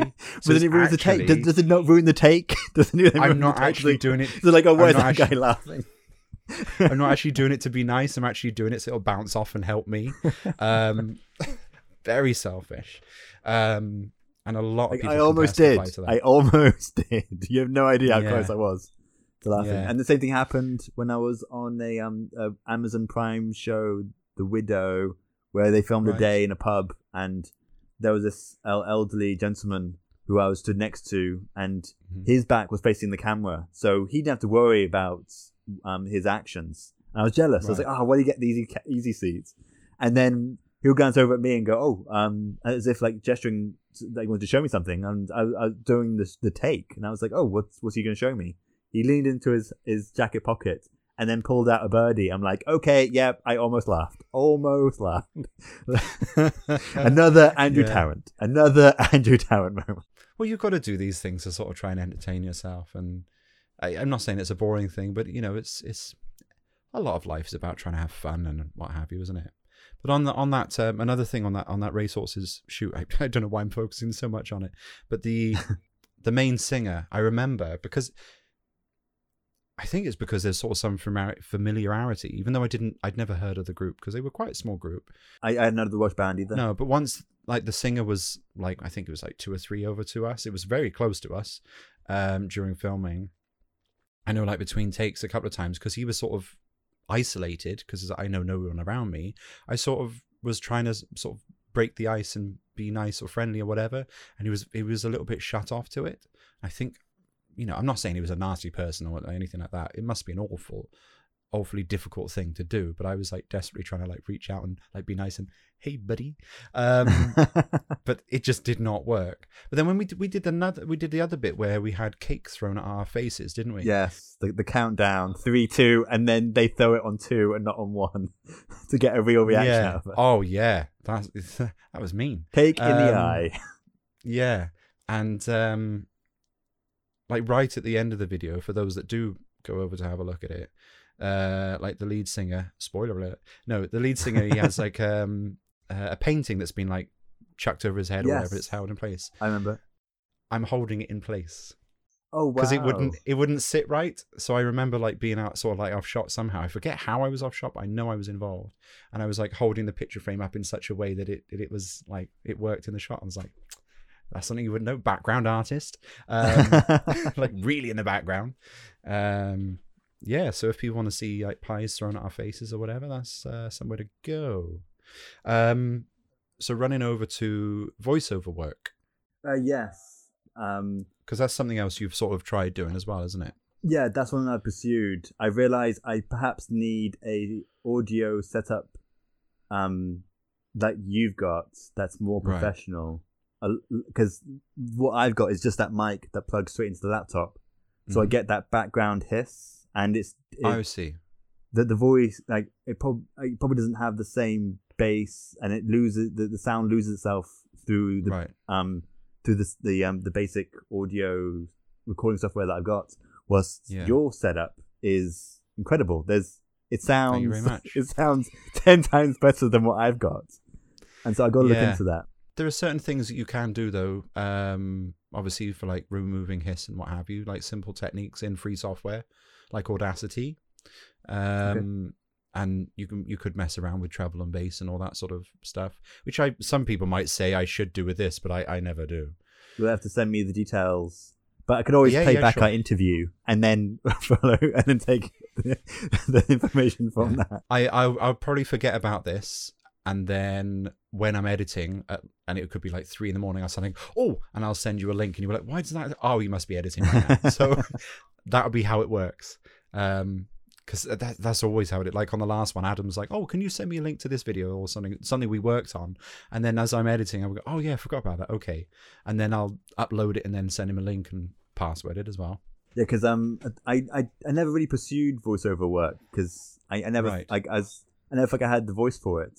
And I still don't, because of every time I've applied so many times through Mandy.com, and there's some decently paid work through there, and they're every day they're offering 3 to 4 like audio jobs, like looking for voiceover artists, and obviously the competition must be high because I never get especially through right now. And I'm now starting to blame the setup I've got, because the through Fiverr is the other site I use. That one I get. I've had a couple of commissions through that, but it's nothing special. But I've only really looked into that as a career option because twice out of the blue, within minutes of meeting different supporting artists, just by saying hi to them, they're like, "Oh, that's a great voice. Have you ever considered doing that as a career?" I'm like, "What? Like, what's the chances that some 2 different people who don't even know each other would just suddenly say that?" And then it wasn't until it was probably the year or 2 before that when I was at my brother's wedding that I spoke as I had a speech to say, And afterwards, my aunt came running over and said, "Oh, Will, by the way, your voice, like, it's like it's incredible. It sounds like it's so bassy. You should be able to do it as like a voiceover career for doing like trailers for films." But when I told my brother that, he was like, "No one does voiceovers for films anymore," because it's maybe something of the past. But it still made me think maybe perhaps there's other career options. And so yeah, I've had a couple of commissions to it, but I feel like I need to really set up get a better setup than what I've got at the moment. Yeah, it's a difficult one as well, though, isn't it? Because obviously you don't want to like pour too much money into it if nothing comes of it. And again, you never know. And do you know what? This is all my insecurities just coming out. I shouldn't be putting them on you right now. These are the sorts of things that go over and I'm like, oh, do I not do it? Yeah, it's not worth me even like saying that out loud. No, for one person to say, this is an interesting voice, or if you consider that, that's politeness. But like you say, for two people, it sort of starts going, maybe there's something there. That's why maybe we pursue it. But it's either maybe I'm not it's either two things. Either I'm not meant for voiceover work, or I need a better setup. Or the third thing, the competition is really that high, and I should pursue other ways or avenues into that career than just going through this one website. But also, there will be a lot of actors, more and more, especially now. Yeah. Not to put you off, but that's going to make it even more difficult, because there's going to be more actors that are desperate for work, and they're just going to go, I'll buy a mic and straight on there. Yeah. It doesn't mean they're going to get it over you. It doesn't mean that they'll get it more, but it's unfortunately it's going to make the competition that bit more difficult. Okay, so from the voiceover work, our top 5 for this video is top 5 animations or movies. Yes, I had to, because we did it the first time. I then, when you said we're going to set up an interview for today, I then, like, it was only like an hour before we were going to meet up. I realized, oh, wait a minute, I got to come up with 5 films again. Yeah. And so I was thinking, last time I dabbled between TV shows and films. And then I thought maybe I'll just do the top 5 of Studio Ghibli animations, movies that I like the best. Yeah. But I feel like that'd be cheating, because they're all amazing. There's no point giving an order to them when they're all great. So I'll give like the 5 best animated movies. Yep. No particular order. Doesn't have to be. Yeah. Okay. Oh yeah. Okay. So one I saw recently last year, and that was Spider-Verse. I still haven't seen that. Into the Spider-Verse or whatever it is. Dude, literally put it. Like, I think you can rent it online at the moment, but definitely put it on your on the top of your watch lists. It is, because that's different styles of animation as well, isn't that in there? Yeah, it feels like I gotta wear 3D glasses for it at times, because it blends with red and blue and with some of the characters, and it just slightly distorted. So I'm sure if I put 3D glasses on, I'd be able, they might pop out a bit. But I don't know, maybe. It is so well done. And when I kept seeing the trailers for it, or seeing the posters for it in town, or the cutout boards at cinemas, I kept thinking they're just like, is this going to be the same problem they had with the Spider-Man 3? They've got too many characters. It's not going to work. Yeah. They're just milking it for the franchise for what it's worth. And then I watched it in the cinema, and I was very wrong. It is, perhaps, for me, it is the best Spider-Man film that's good. Out there that's been out in cinema release. So it's that good. And not only is it that good, it's got a sequel. It's only got a sequel coming out. So yeah, they are milking it because it's done so well. Ironically. So yeah, I mean, that was part of my worry when I saw like the billboards and everything, was sort of like, oh really, come on. But I think that's probably even better, that you're like, when you go in not experiencing anything great, not expecting anything great, and then it's like, whoom, that must heighten it so much more. I'm gonna have to look into that one then, because I no, I don't. I was gonna say I have a copy, but I didn't buy it in the end, because my youngest, he's pushing 4. He's really into Spider-Man, but I was there going, I wonder if this is the sort of thing he might like. But I think it might be a little bit too, presumably not necessarily boring, but something he may not be too gripped with for too long. Like how old is your son again? He's turning 4. 4, yeah. Maybe wait a couple more years when he's old enough to understand it and enjoy it, because I know. I remember one. I think kids of that age, I've seen I've seen them where he puts Incredibles for them to watch. Thinking, oh, they're gonna love Incredibles, but then they couldn't care less because they'd rather watch the they don't understand. They don't understand the story. They don't understand the characters as much as the simpler cartoons. See, both of mine love The Incredibles, so... Oh, they do? Or maybe they're at the age that they understand. In that case, maybe watch it first, because it does I will. It involves some mature themes. Well, I find that with films anyway. I find I have to watch it first without them, so I can actually enjoy it, rather than them talking or having a strop or something partway through. And like, come on, I'm trying to watch the... so if I watch it first, it's actually better parenting, I personally think. Because then, you can watch it, you can enjoy it, and then you can actually focus on them and what needs they may have at the time. Because it might be a little bit scary in places as well, just because it does... Definitely worth having a look first. Some tension. There's about 2 or 3 scenes where it does hype up the tension, so it might just make sure that they, just make sure. Yeah. Again, I have no order. Obviously, we just jump back and forth with them. The first one I've got on the list is Lion King. Oh, yes, Lion King. Yeah. Yeah, because the emotion from it, and I've always felt some sort of emotion. There's a connection with the music for one, which is absolutely definitely the music, good, incredible soundtrack. And even to this day, I still get emotional and have the connection with it, like with his father. Spoiler alert, dies, and a couple of other things. What? I mean, it was 1994, but you never know. There's been a remake in live action. People got to know.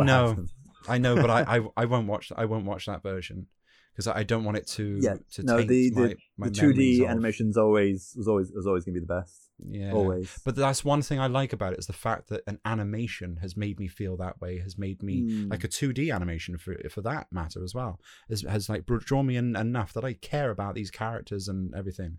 So I'm a very emotional person, and so that's sort of a good setting for a lot of things. No, but no, it is an emotional animated film, and like you said, like the moment Disney are just remaking all the animated films into live action because of nostalgia is appealing more to the adults' parents than it is to the children, and it's making the parents and take the kids with them because the parents want to see it more than the kids. I don't know this, but I wouldn't be surprised if some of it was to do with copyright, because I mean things like Lion King, it was only 94, but if they own the rights to the story and then they remake a film with that story, that's why sometimes you'll have like a bad film that's this, and you're gonna go, just a second, they were really good, why have they remade it?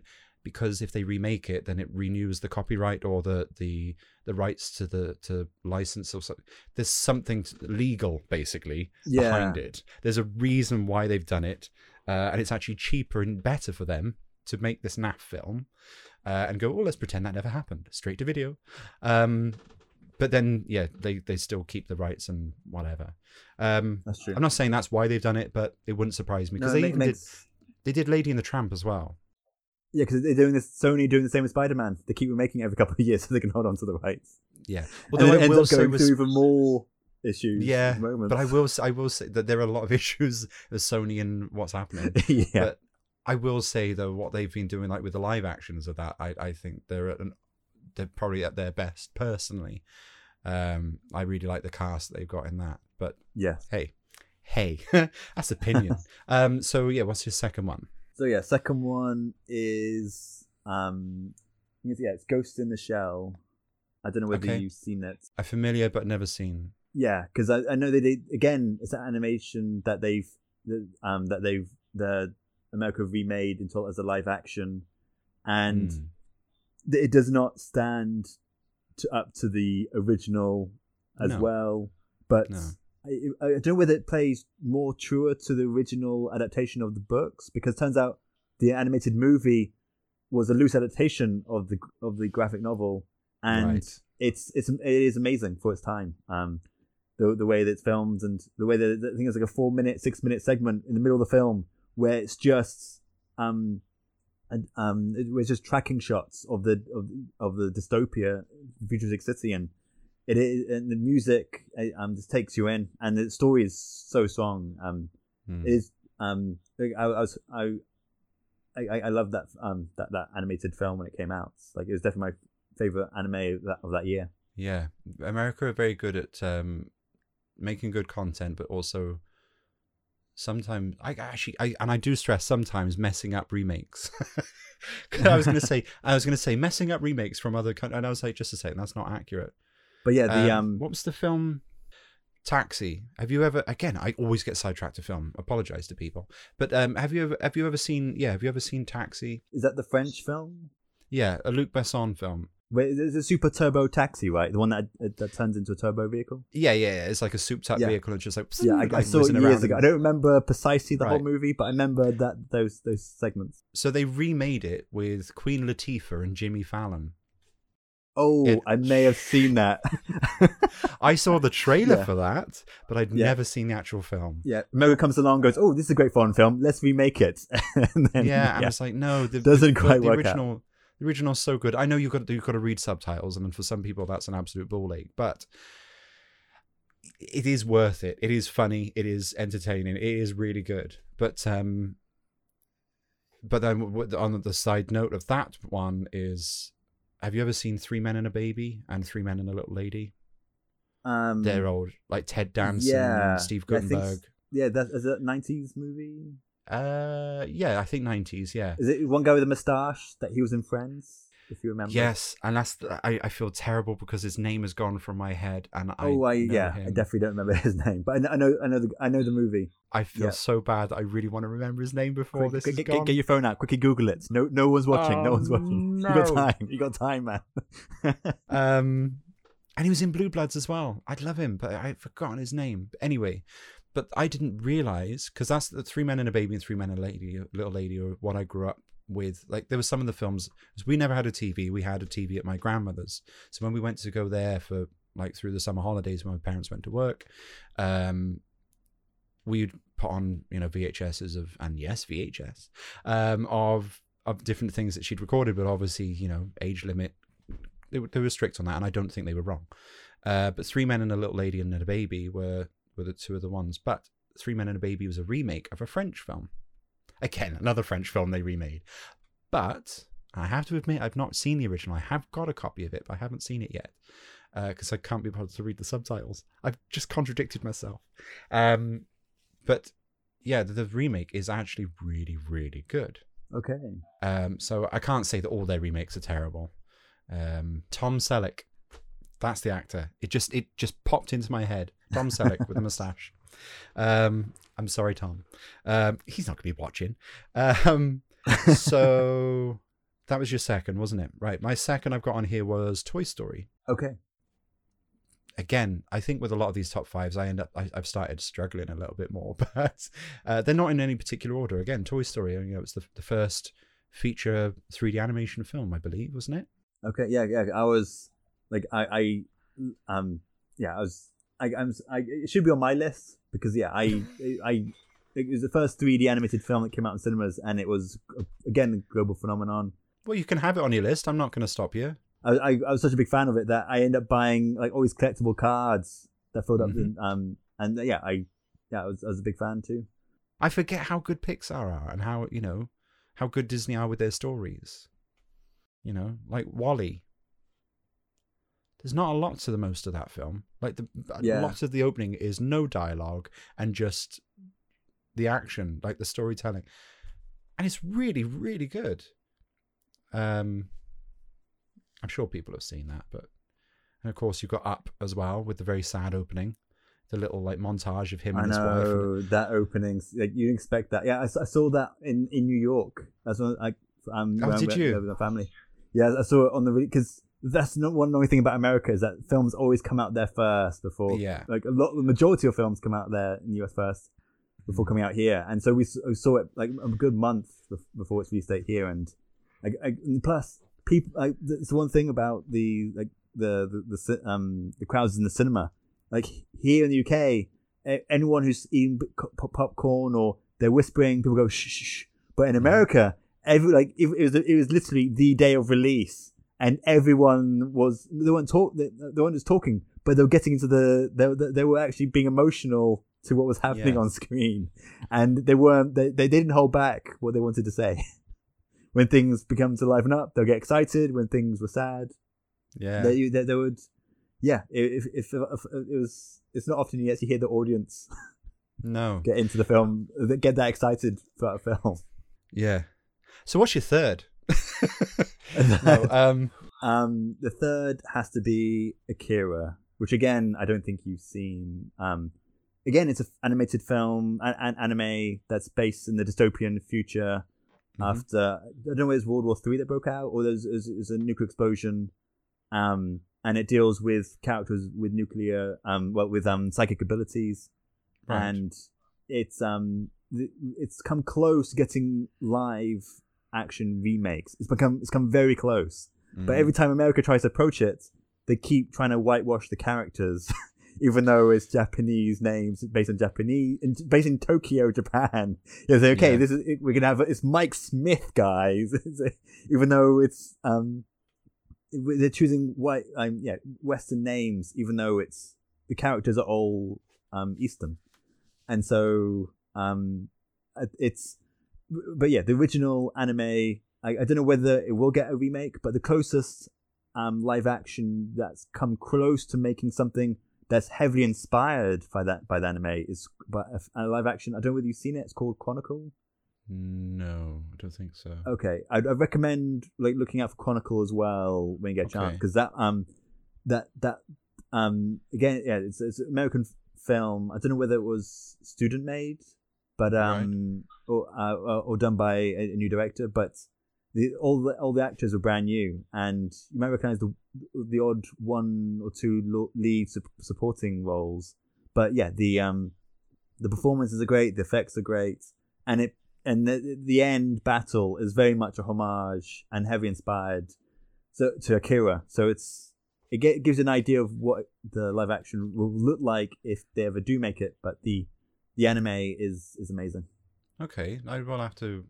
Again, when I go back to editing is probably when I'll remind myself to look it up. But make a watch list. Okay, Spider-Verse, Ghost in the Shell. Well, this is this is something else I noticed, that these sorts of things are good for the other people if they get this far. Congratulations, you got this far. So the third on my list is F is for family. I've got it written and I still messed it up. I thought you could say F is for Freddy. No. It's a Netflix show, and it's co-created by Bill Burr. Who's a stand-up comedian I absolutely love, partly because he speaks his mind, and he sort of just but he thinks things out loud. He's got a lot of things he's obviously thought about before he speaks as well. He may not feel that way, but I think so. But that's what enticed me to watch it. Now, the animation of it isn't exactly that special. It's quite a basic, it's a... I was going to say it's a family animation. It's not a family. It's an 18. There's a lot of swearing and there's a lot of this sort of thing in it. But oh, really? I thought it was a kids animation, aimed for young teenagers.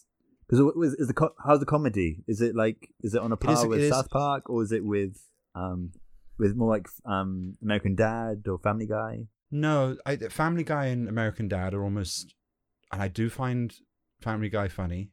Specified the one, but they're almost silly humor, whereas this, it tends to be sort of, it's almost like they're documenting their childhoods in animation. So it's not just Bill Burr's family, it's the other writers that are involved, and they put in their stories and their situations, and it's quite serious subject matters and quite serious things that happen and things you might have experienced as a kid and you can relate to. But it's based in the 70s as well.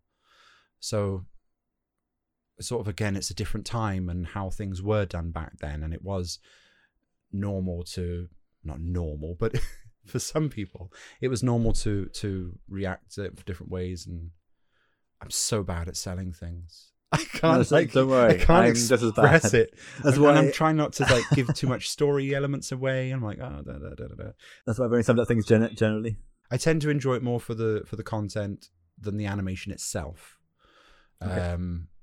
So yeah, that's a very poor description, and he won't watch it, but I'm sorry, Bill. So you go into more description than I have for the films I've highlighted as the yeah, but I think yours have been more concise. Mine are just like So what's your third? It will be third, wouldn't it? No, fourth. Fourth. Again, as you haven't seen the other three, which are top 20, easily top 20 animes, you definitely haven't seen this one. Right. Again, I don't know where it stands in the list, but it's called Paprika.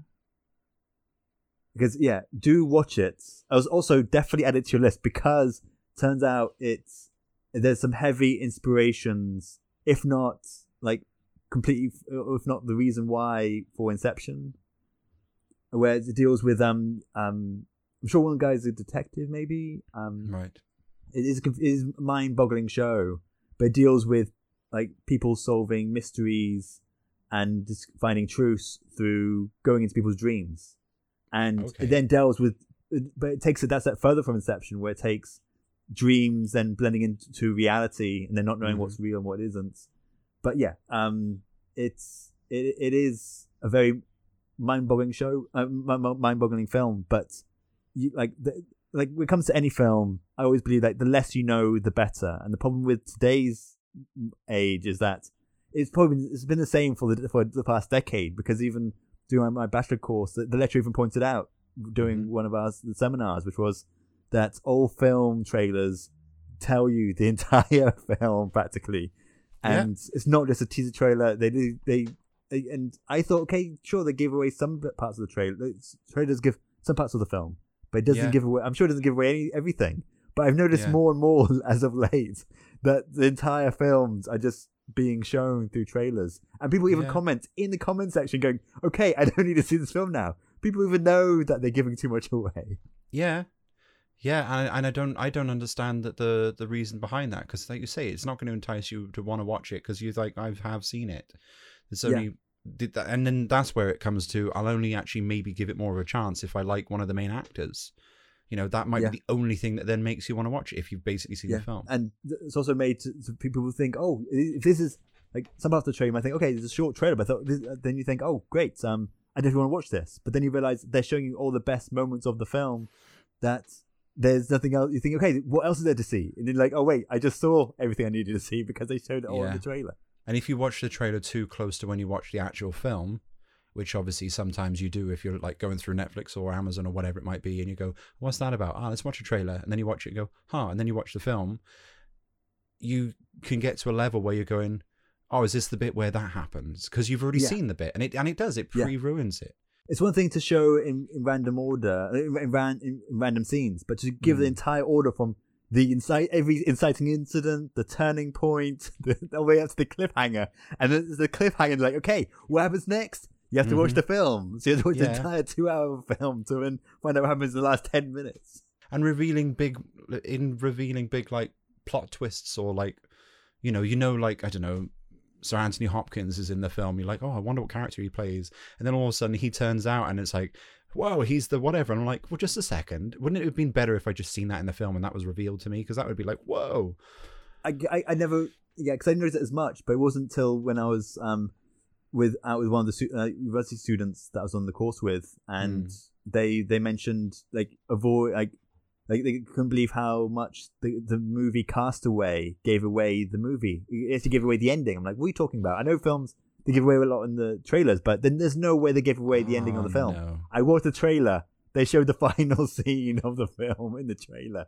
I'm like, oh my God. Terrible. This is going too far now. No, because that's ridiculous. I never saw the trailer for that, thankfully, and I think I've only seen the film maybe twice, and that's another one of those I'll leave it for a long time before I watch it because I want to watch it almost like a brand new film again. But I mean, obviously I know the ending, but the idea, and if you haven't watched it, and spoiler alert, but the idea of giving that away, because when you're seeing him on the island, you're sort of like, well, is it going to happen? Is it not going to happen? Is he going to end up drowning when he's trying to save, Wilson and everything? Right. It's like all these different things, these different emotions, and like, it's not necessarily fear, but it's sort of like feeling like sorry and scared for him, and like, oh no, I hope he's okay, because it's predominantly the film is based on one guy, so you have a connection with him, almost like a friend or a family member or whatever. So that just completely that completely just rips from it. That's terrible. We had when we had Jackie on, she said that if there's a film that she thinks she really wants to watch, and I'm paraphrasing, she'll only watch the teaser, and that'll be it, because that'll be enough to sort of get her going, okay, no, I'm interested. without telling her the whole story.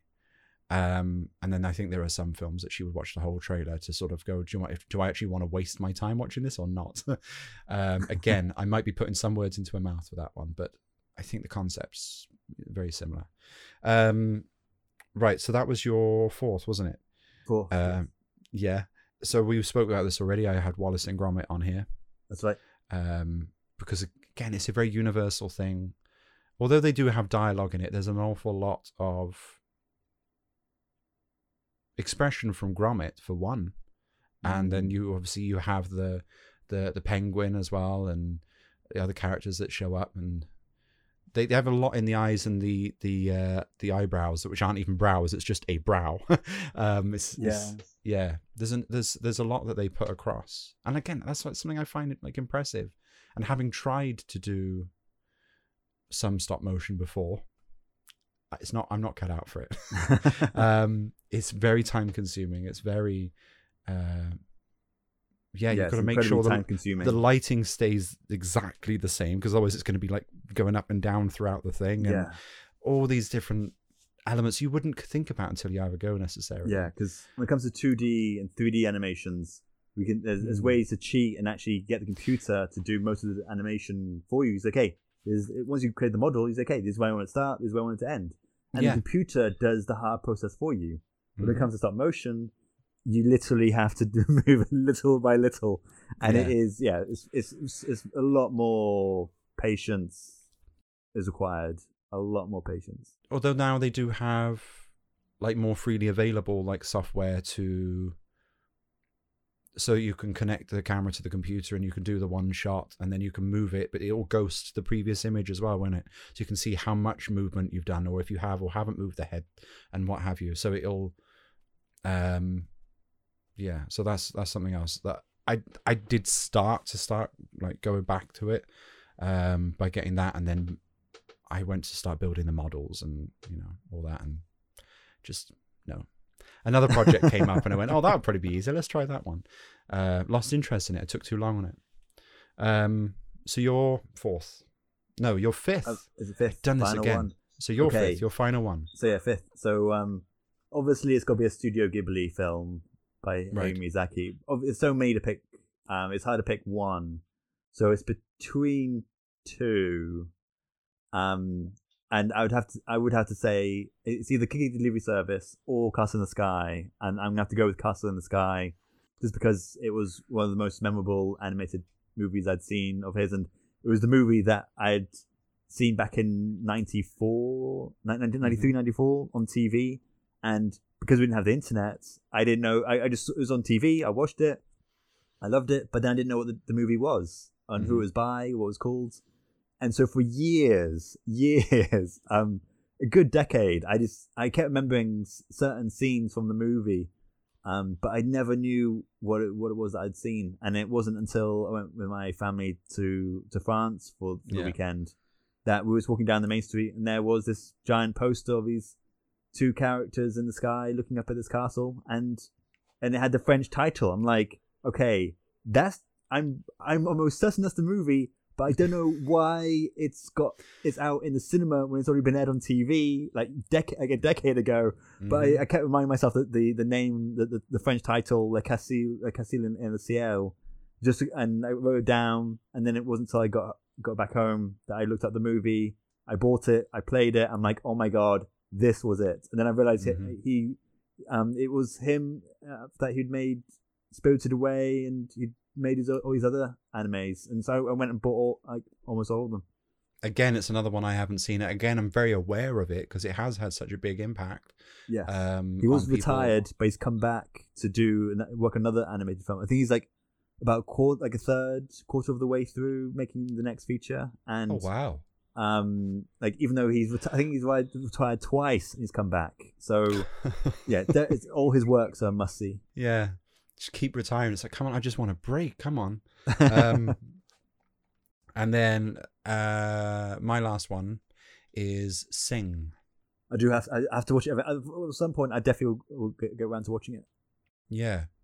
I think it's really good because again, you've got the characters that you can start it's emotion. It's being able to connect with it, and that's part of the telling the story and drawing people in and sort of making you, have feelings. Whether you hate the character, whether you're meant to love them and you hate them, doesn't matter. You're still feeling something. You're still having a connection. You're still having a reaction to what's on the screen, and hopefully learning something from it. Especially if you can look at it and go, actually, that person is a bit of a. This is why, and then you deconstruct it and you go, I just to say I did that last week, and then you suddenly realize, actually maybe I need to change that about myself. But no, there's so much. I was going to say there's so much story in that I like, and it is the story, because we got to a level now with 3D animation with big studios where it's just that's accepted. That's what they do, which is it's kind of horrible in a way, because I mean you see these worlds that they create which before would not have been anywhere near as easy. Like you could actually see the background artists of animation. You could probably actually pick out like little things that are happening in the background, little scenarios, or which before you wouldn't. It would have just been like a couple of people huddled together or whatever, because it's quicker and easier to animate that. But when it comes to 3D, that is. So they're able to create this absolute world. So then you don't even think about that. It just becomes the story. Again, there's a very emotional story in that, but I'm not going to tell you because... No, they're the best kind of stories. Even Ratatouille, you get emotional at the end. I won't spoil it, but it has an emotional ending. If I say what happens, it's going to be... It's what it leads up to, so I can't say. But yeah, I get emotional too when it comes to like certain films, certain shows. I do tear up a bit. Yeah, there's too many episodes of these now that I keep talking about how I cry at films and stuff. It's like, this is not good. Right, okay, so to finish it up, where can people find you and where can people find your content and all that sort of thing? Okay, so yeah, my content, which I've got to update my website, but yeah, my website is www.quickdrawerproductions.co.uk. Mm-hmm. No YouTube channel or anything? Oh, it ties in. It's all tied in. So my videos there are linked to my YouTube channel. So that's efficient. It's all connected, and that's where you can find the design animation. And I will update my sci-fi game on the website as well. Yeah. So awkward finishes. I've already had a comment on how I finish these, and it's not a very good finishing. So all I'm going to do is the same as normal. Thank you very much for doing this, and take it easy. I'll speak to you soon. Great. It's been a pleasure. Thank you so much. You're welcome.